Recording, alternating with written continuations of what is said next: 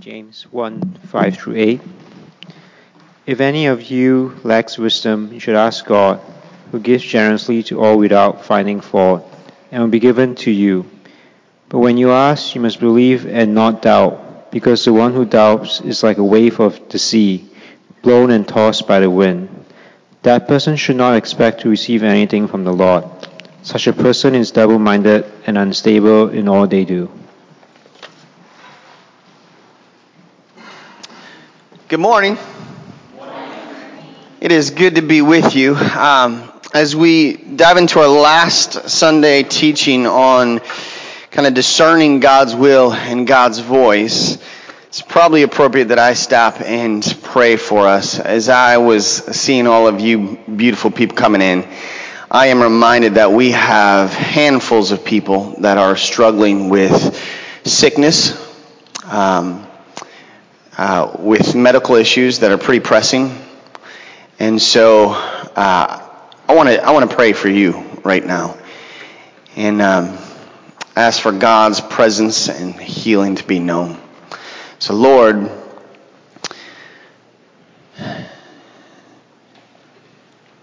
we come to you and we ask that you would wake us up to your presence. We come and ask today that you would wake us up to your power. And we pray for a level of hope that is not from us or the simple encouragement of others, but a level of hope that is deeply tied to you. That's tied to your healing power, but it is also tied to your resurrection. And so today, as we receive words from your Holy Scripture, we want more than that. We also want your holy presence to manifest itself in a way that radically shakes us, that heals us, that makes us new, both in body and spirit. We love you, Lord, and it's in your name that we pray these things, and all his people said, Amen. The biggest difference between people who flourish in life, those who have great relationships and those who do not, is not the stuff that we usually get preoccupied with. Usually we get preoccupied with money being the difference maker, or health, or talent, or good looks, or IQ. But for the most part, at least most times, the thing that differentiates those who flourish from those who don't is wisdom. It's the ability to make really wise, good decisions in whatever context we find ourselves in. Now, if you're an average person, according to one study that I read this past week, you will make about 70 conscious decisions today. A lot of what we do is based on intuition or habit, but today and tomorrow and the next day, you will make 70 intentional conscious decisions. That means that over the year's time, you will make somewhere around 25,500 decisions. It means over a span of 70 years of a life, you will make about 1,788,500 decisions. You put all that together, and it is basically your life. That's why Albert Camus said life is the sum of all your choices. It's who you are. It's what you build. Which, as I read that study, was a bit sobering because there's so many decisions, which means it's really easy to make a bad one. Really easy to make a bad one. And Amanda, in my first few years of marriage, we rented out a townhouse. It was a 2-bedroom, 2-story, full basement townhouse. It was rent stabilized at $530 a month. That's good, right? $530. I didn't think so. In fact, I remember the moment that I got a letter in the mail from management that said your monthly rent was going to increase by $35 because of some stuff we're going to do with your windows. And I sat there in my zealous youth and went, no, you are not. I looked at a man, I was like, we will not pay any more than we are currently paying. We are throwing money away on this rental. And I looked at her and I remember going, we should buy our first home. Forget this. We're buying our first home. And after a long, extensive day-and-a-half search, we put an offer down and bought our first home. This sounds like a good decision so far, right? I remember the first season change. It got cold out. Walked into our new home and started to see above every door and window cracks in the walls that began to surface. I'm not an architect, but I knew this was not a good thing. And so we called a specialist out, who then went and spent some minutes in our crawl space and came out a few minutes later into the living room and said, "Mr. Sabbath," I said, "Yes." He goes, "You have some foundation problems." Like, again, I don't know what that all means, but it's probably not good. He said, "Your house, it's sinking." I'm like, "What? My house is sinking?" He's like, "Yeah, it's sinking." Apparently, we had bought a place that was at the lowest point of elevation in that surrounding area, which meant that through the years, as torrential downpours happened, all the water ran directly underneath our crawl space, which was why the ground was so soft, and now my first home, was sinking.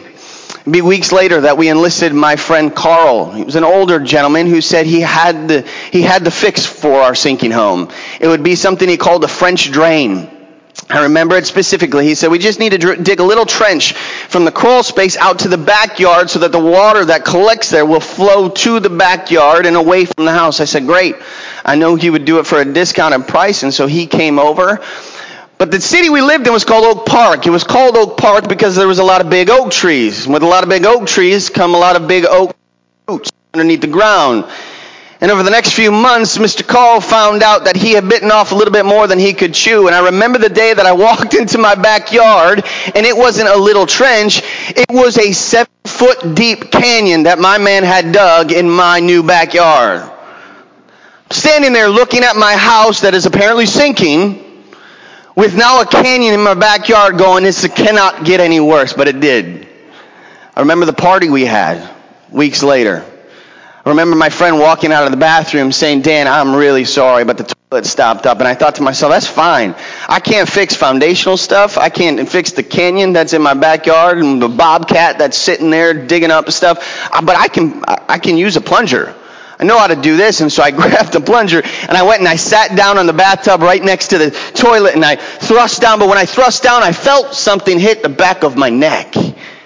So I look up to see if the ceiling's leaking, but there's nothing. I thrust down again, and again I feel something. So the third time I thrust down, and as I thrust down, water shoots up from my bathtub's drain.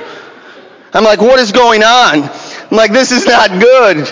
The whole main had backed up. I had spaghetti and sushi coming out of my bathtub drain. I'm looking out my back window, staring at a bobcat that had been there for months with a 7-foot deep canyon. I'm sitting in my house that's sinking with sushi and spaghetti coming out of the drain, going, "Dad, all of that from one bad decision. Only 1,788,499 to go." And some of us have done this Christian thing for a while, and so intuitively and intentionally, we ask the question daily, "God, what's your will for this decision I need to make? At my workplace or in my family, whether or not I date this person, well, what's your will?"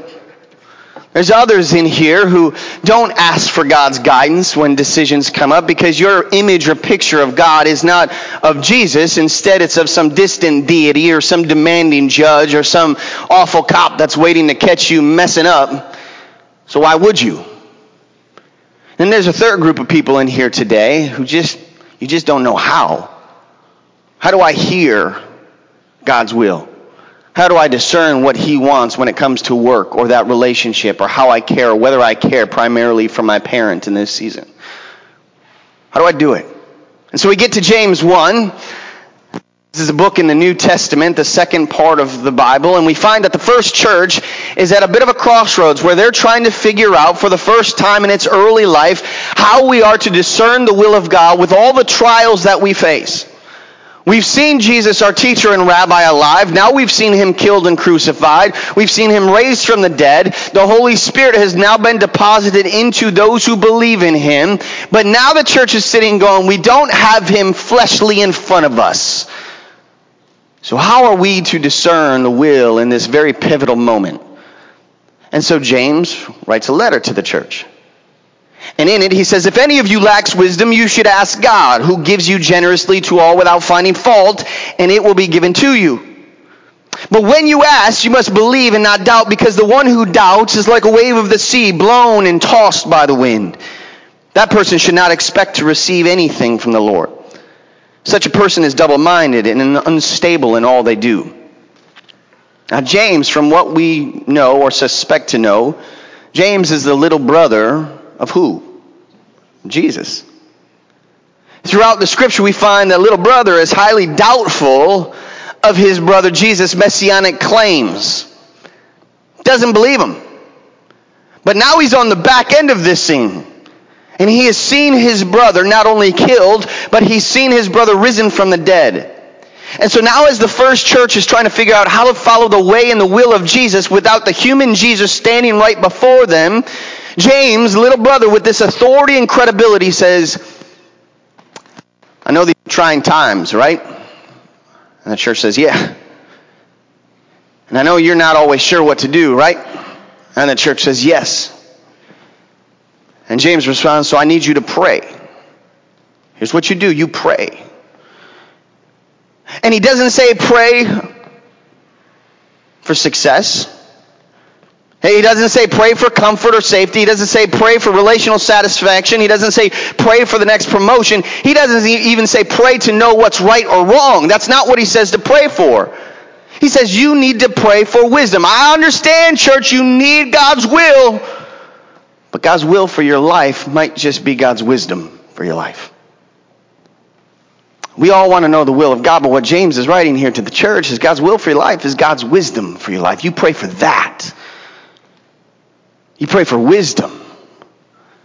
And so I just briefly want to talk about why we should want spiritual wisdom, how we get spiritual wisdom, and last, the origin of it, where it comes from. And so first, why we should want it. Why should we want this spiritual wisdom that James talks about when we're thinking through what to do now in our office? Or what to do now with that woman that lives next door that has just been nasty? James begins and he says, if any of you lacks wisdom, you should ask God, who gives generously. And so why do we need God's wisdom? Why should I ask the way that James suggests? Well, I was reminded yesterday, I sat down to work, I cleared off my desk, got myself a cup of coffee, I prayed a bit, I refocused my thoughts, I quieted my mind, and as I opened up my laptop and it automatically turned on, right then and there I hear one of my children shriek. Shrieking. A hysteria level of shrieking, like somebody better have been cutting off their limbs shrieking. And this person comes in, and they go, Dad! I'm like, what? Dad, they won't let me into the room. I'm like, calm down. I don't know if your books do what my books do, or if your laptops do what my laptops do, but every time I'm in a moment of quiet and I open up one of those things, it is at that point in time that a child shrieks or asks a question. Dad, can I get a snack? Dad, can you ask Judah to get off my head? Like, Dad, like question after question, right at the moment that I just want peace. And so I look at this little person yesterday as they are shrieking, and I say, I asked a question. I love you. Will you leave me alone? And I ask because I have need. That's when we ask. We ask because we don't have the thing that we're asking for. When I ask for a cup of coffee, it's because I need some caffeine. When I ask a waiter for a menu, it's because I need what? Food. When I ask my child to leave the room, it's because I want to stay out of prison. Our asking assumes need. I want you to hear that. Our asking assumes need. Which means that when James writes, he is letting us know you are in need of godly wisdom. Why? Because you actually don't have it. You got IQ, that's great, but it's not spiritual wisdom. You have emotional intelligence, which can be better than IQ. That's great, but it's not spiritual wisdom.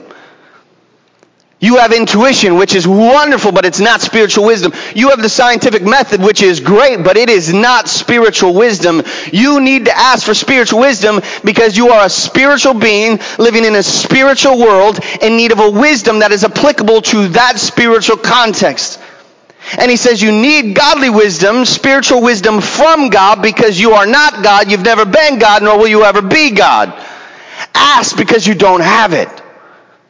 It's one of the reasons why this is so important. But secondly, Spiritual wisdom, and asking for it, thrusts us into relational and vulnerable conversation with the creator of the world. When I ask for something that I cannot get myself, I put myself in a vulnerable position because the one in power, the one with the resources, could look at me and say, no. That's vulnerability. And yet throughout the story of God, we find that vulnerability is always the on-ramp for true relationship to actually occur. If you want a relationship with God and yet you are unable to be honest about where you currently are, good luck. But one of the theological paradigms that we have here that we always talk about is God loves you so much that God will only meet you where you really are, and this includes my lack and your lack of spiritual godly wisdom. And so we put ourselves in this vulnerable position where we ask for that which we do not have. But thirdly, it keeps us in a dependent posture, which is actually what we were created for. It's what we were created to thrive within. If you're anything like me, you want to know how all this is going to work out. I want to know if this church is going to be flourishing in the next year. I want to know if we're going to be able to pay our bills next month. I want to know if my kids are going to take every opportunity they have for educational success. I want to know the outcomes of things. I want to know if my family is healed of those things that they're struggling with medically and physically. I want to know. But the problem is you look at the story of Genesis, our book of origins, and it seems that we were created to not know, at least fully.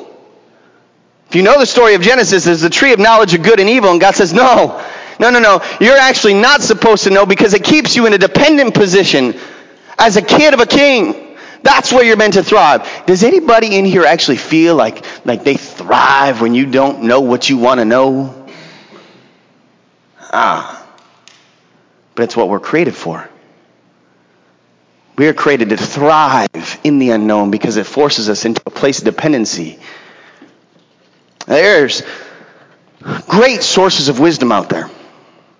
There are colleagues and parents and books and theologians, and they are all really, really good, but they are not sufficient.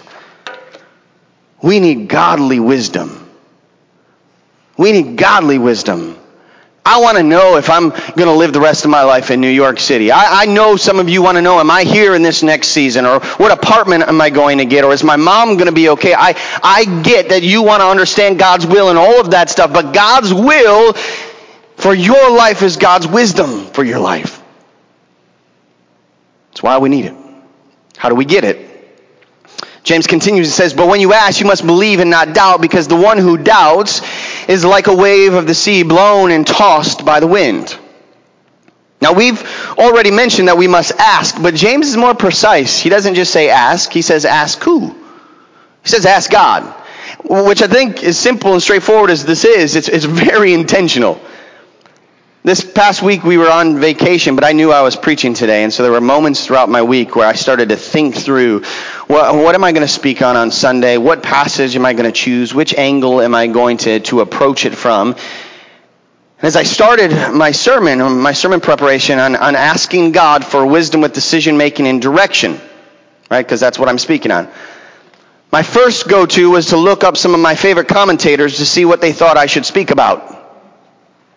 I then went online and found a few different sermons on how we know the will of God and decide whether or not I would glean from those sermons that I heard that were all about asking God for direction. I then talked with Amanda, who is very wise. She's wise beyond her years, high IQ, way higher than mine, has skipped a few grades. She just shook her head, yes and amen. She repeated the song. I then texted Matthew, Dr. Hoskinson, who has multiple degrees, to see what he's been speaking on. I then took out a piece of paper the other day and I started writing down my thoughts to see if I had any good answers for what angle I needed to take on how to teach you about going and asking God for wisdom as to what to do.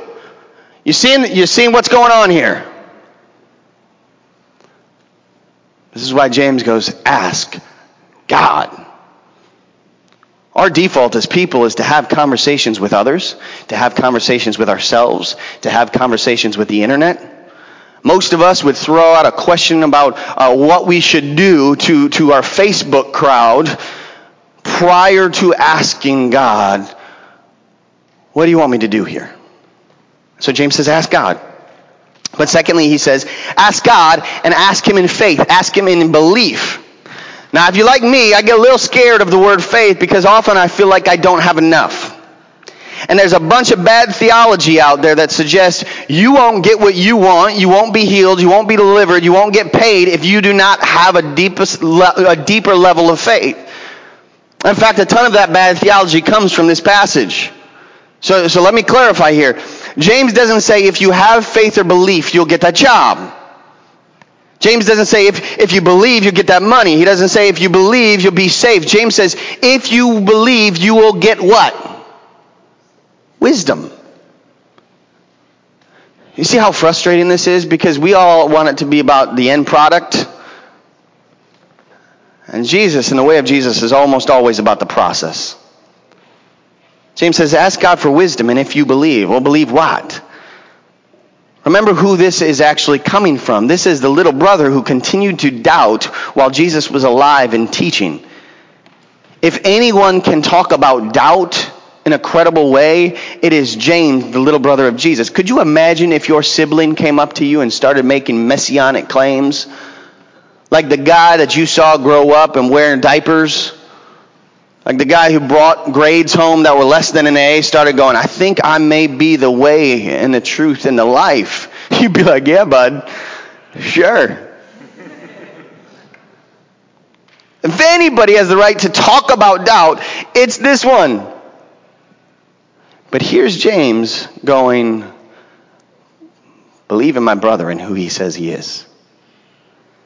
This isn't about a level of faith. This is about a very specific object that you place your faith in.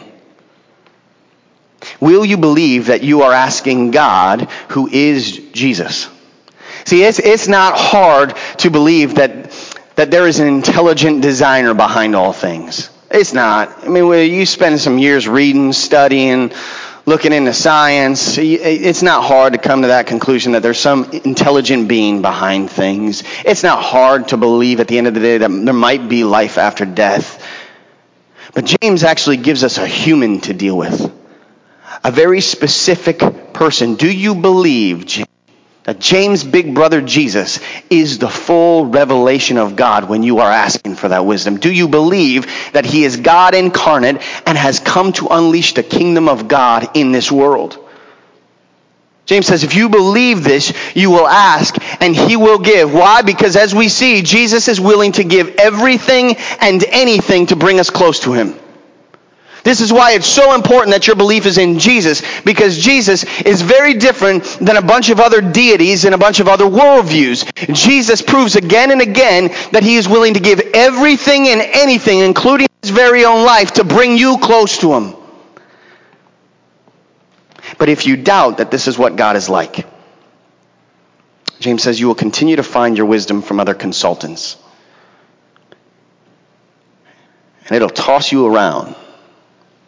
See, when I doubt that Jesus will give me everything and anything to bring me close, when I start to go, maybe God is more distant than Jesus actually says, or maybe God is more conditional than Jesus actually shows, or maybe God waits for me to clean up before he draws close. When I start to doubt, I start to look to other places.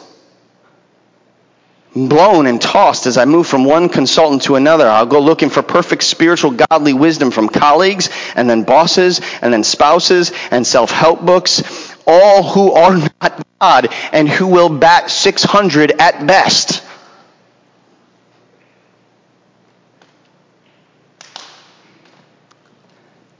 It's very interesting that James uses imagery of wind and waves, because there's another student of Jesus that he was well acquainted with. Peter.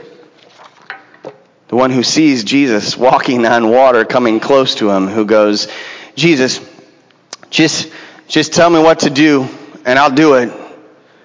And steps out of the boat and begins to walk on the water towards Jesus until he goes and starts looking for advice from other places, including the waves and wind beneath him.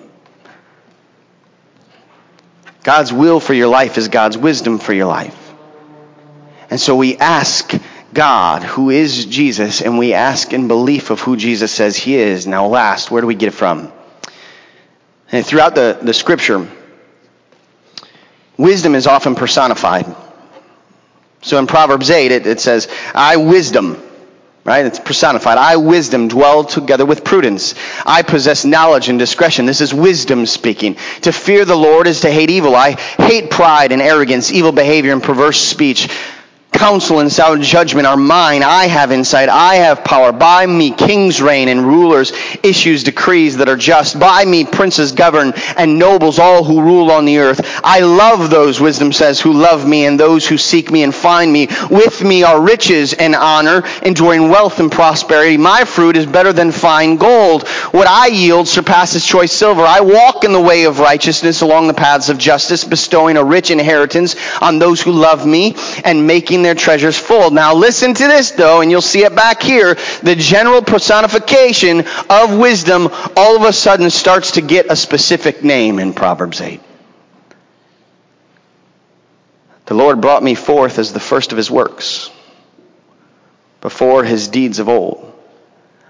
I was formed long ages ago, at the very beginning, when the world came to be.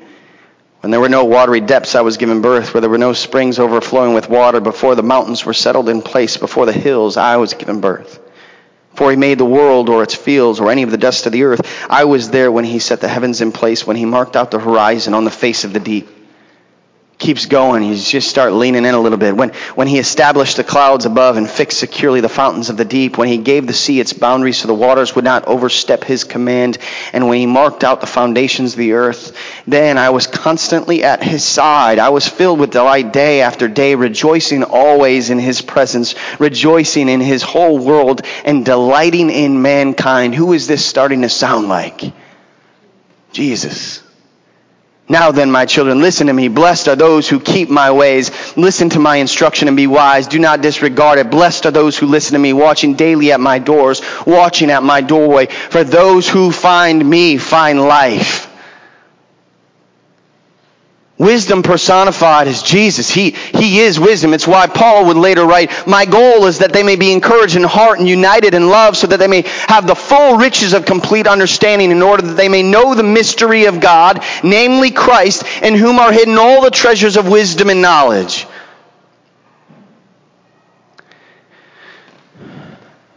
Which is why I just end with this part of the passage, which is very important for me. You should ask God, who gives generously to all without finding fault. Without finding fault. One of my hardest things when it comes to parenting is watching my young children receive money from their extended family, because they just don't know what to do with it yet. And so they'll get, $40, $50 from a grandparent. Like, this kid's 7. Within 5 days, they're going to go purchase 30 bags of Doritos. Thank you very much. I don't want to give my young kids money, because they don't know what to do with it. They misuse it. Church, I've made really bad decisions over my life. I've made decisions that I've hurt my family. I've made decisions that have hurt myself. I've made decisions that have hurt colleagues. The fact that God wants to give me his wisdom, I feel like going, God, I'm just going to go buy a bunch of bags of Doritos. You don't need to give me this. But he does. And he does it without finding fault in me. He doesn't go, here's some wisdom. Don't screw it up like you did last time. And my question has always been how, but if Jesus is wisdom, here's what you got. You got the wisdom of Rome, who says we must conquer and diminish any influence that might rebel against the empire, mainly that guy, Jesus. We got the wisdom of the Jewish high priest, who say there's no way this man can be what he claims to be. We need to do something with him. He's blasphemous. We have the wisdom of the world that says we should strive for control and control our own destiny at any cost. And all of this worldly wisdom combined is used to kill the one who is wisdom. Worldly wisdom kills godly wisdom. But godly wisdom doesn't stay dead. He loves you and I so much that he will let foolishness and folly do its worst to him, and then defeat the grave so that we would have complete access without fault to godly wisdom, mainly Jesus himself. When you understand that, when that captures your heart, you will stand in the midst of all of the decisions you have to make, realizing that you can go to this consultant or this consultant. But you will choose again and again the one who loves you and who has defeated death for you so that you might be close to him, a kid of the King with his wisdom. And so, church, let's end this way before we receive communion. On your program, you have a little space that says, I need wisdom right now for this. If you don't have it, don't worry about it, because it's literally one sentence and we can do this, church. I need wisdom for this. What is that right now?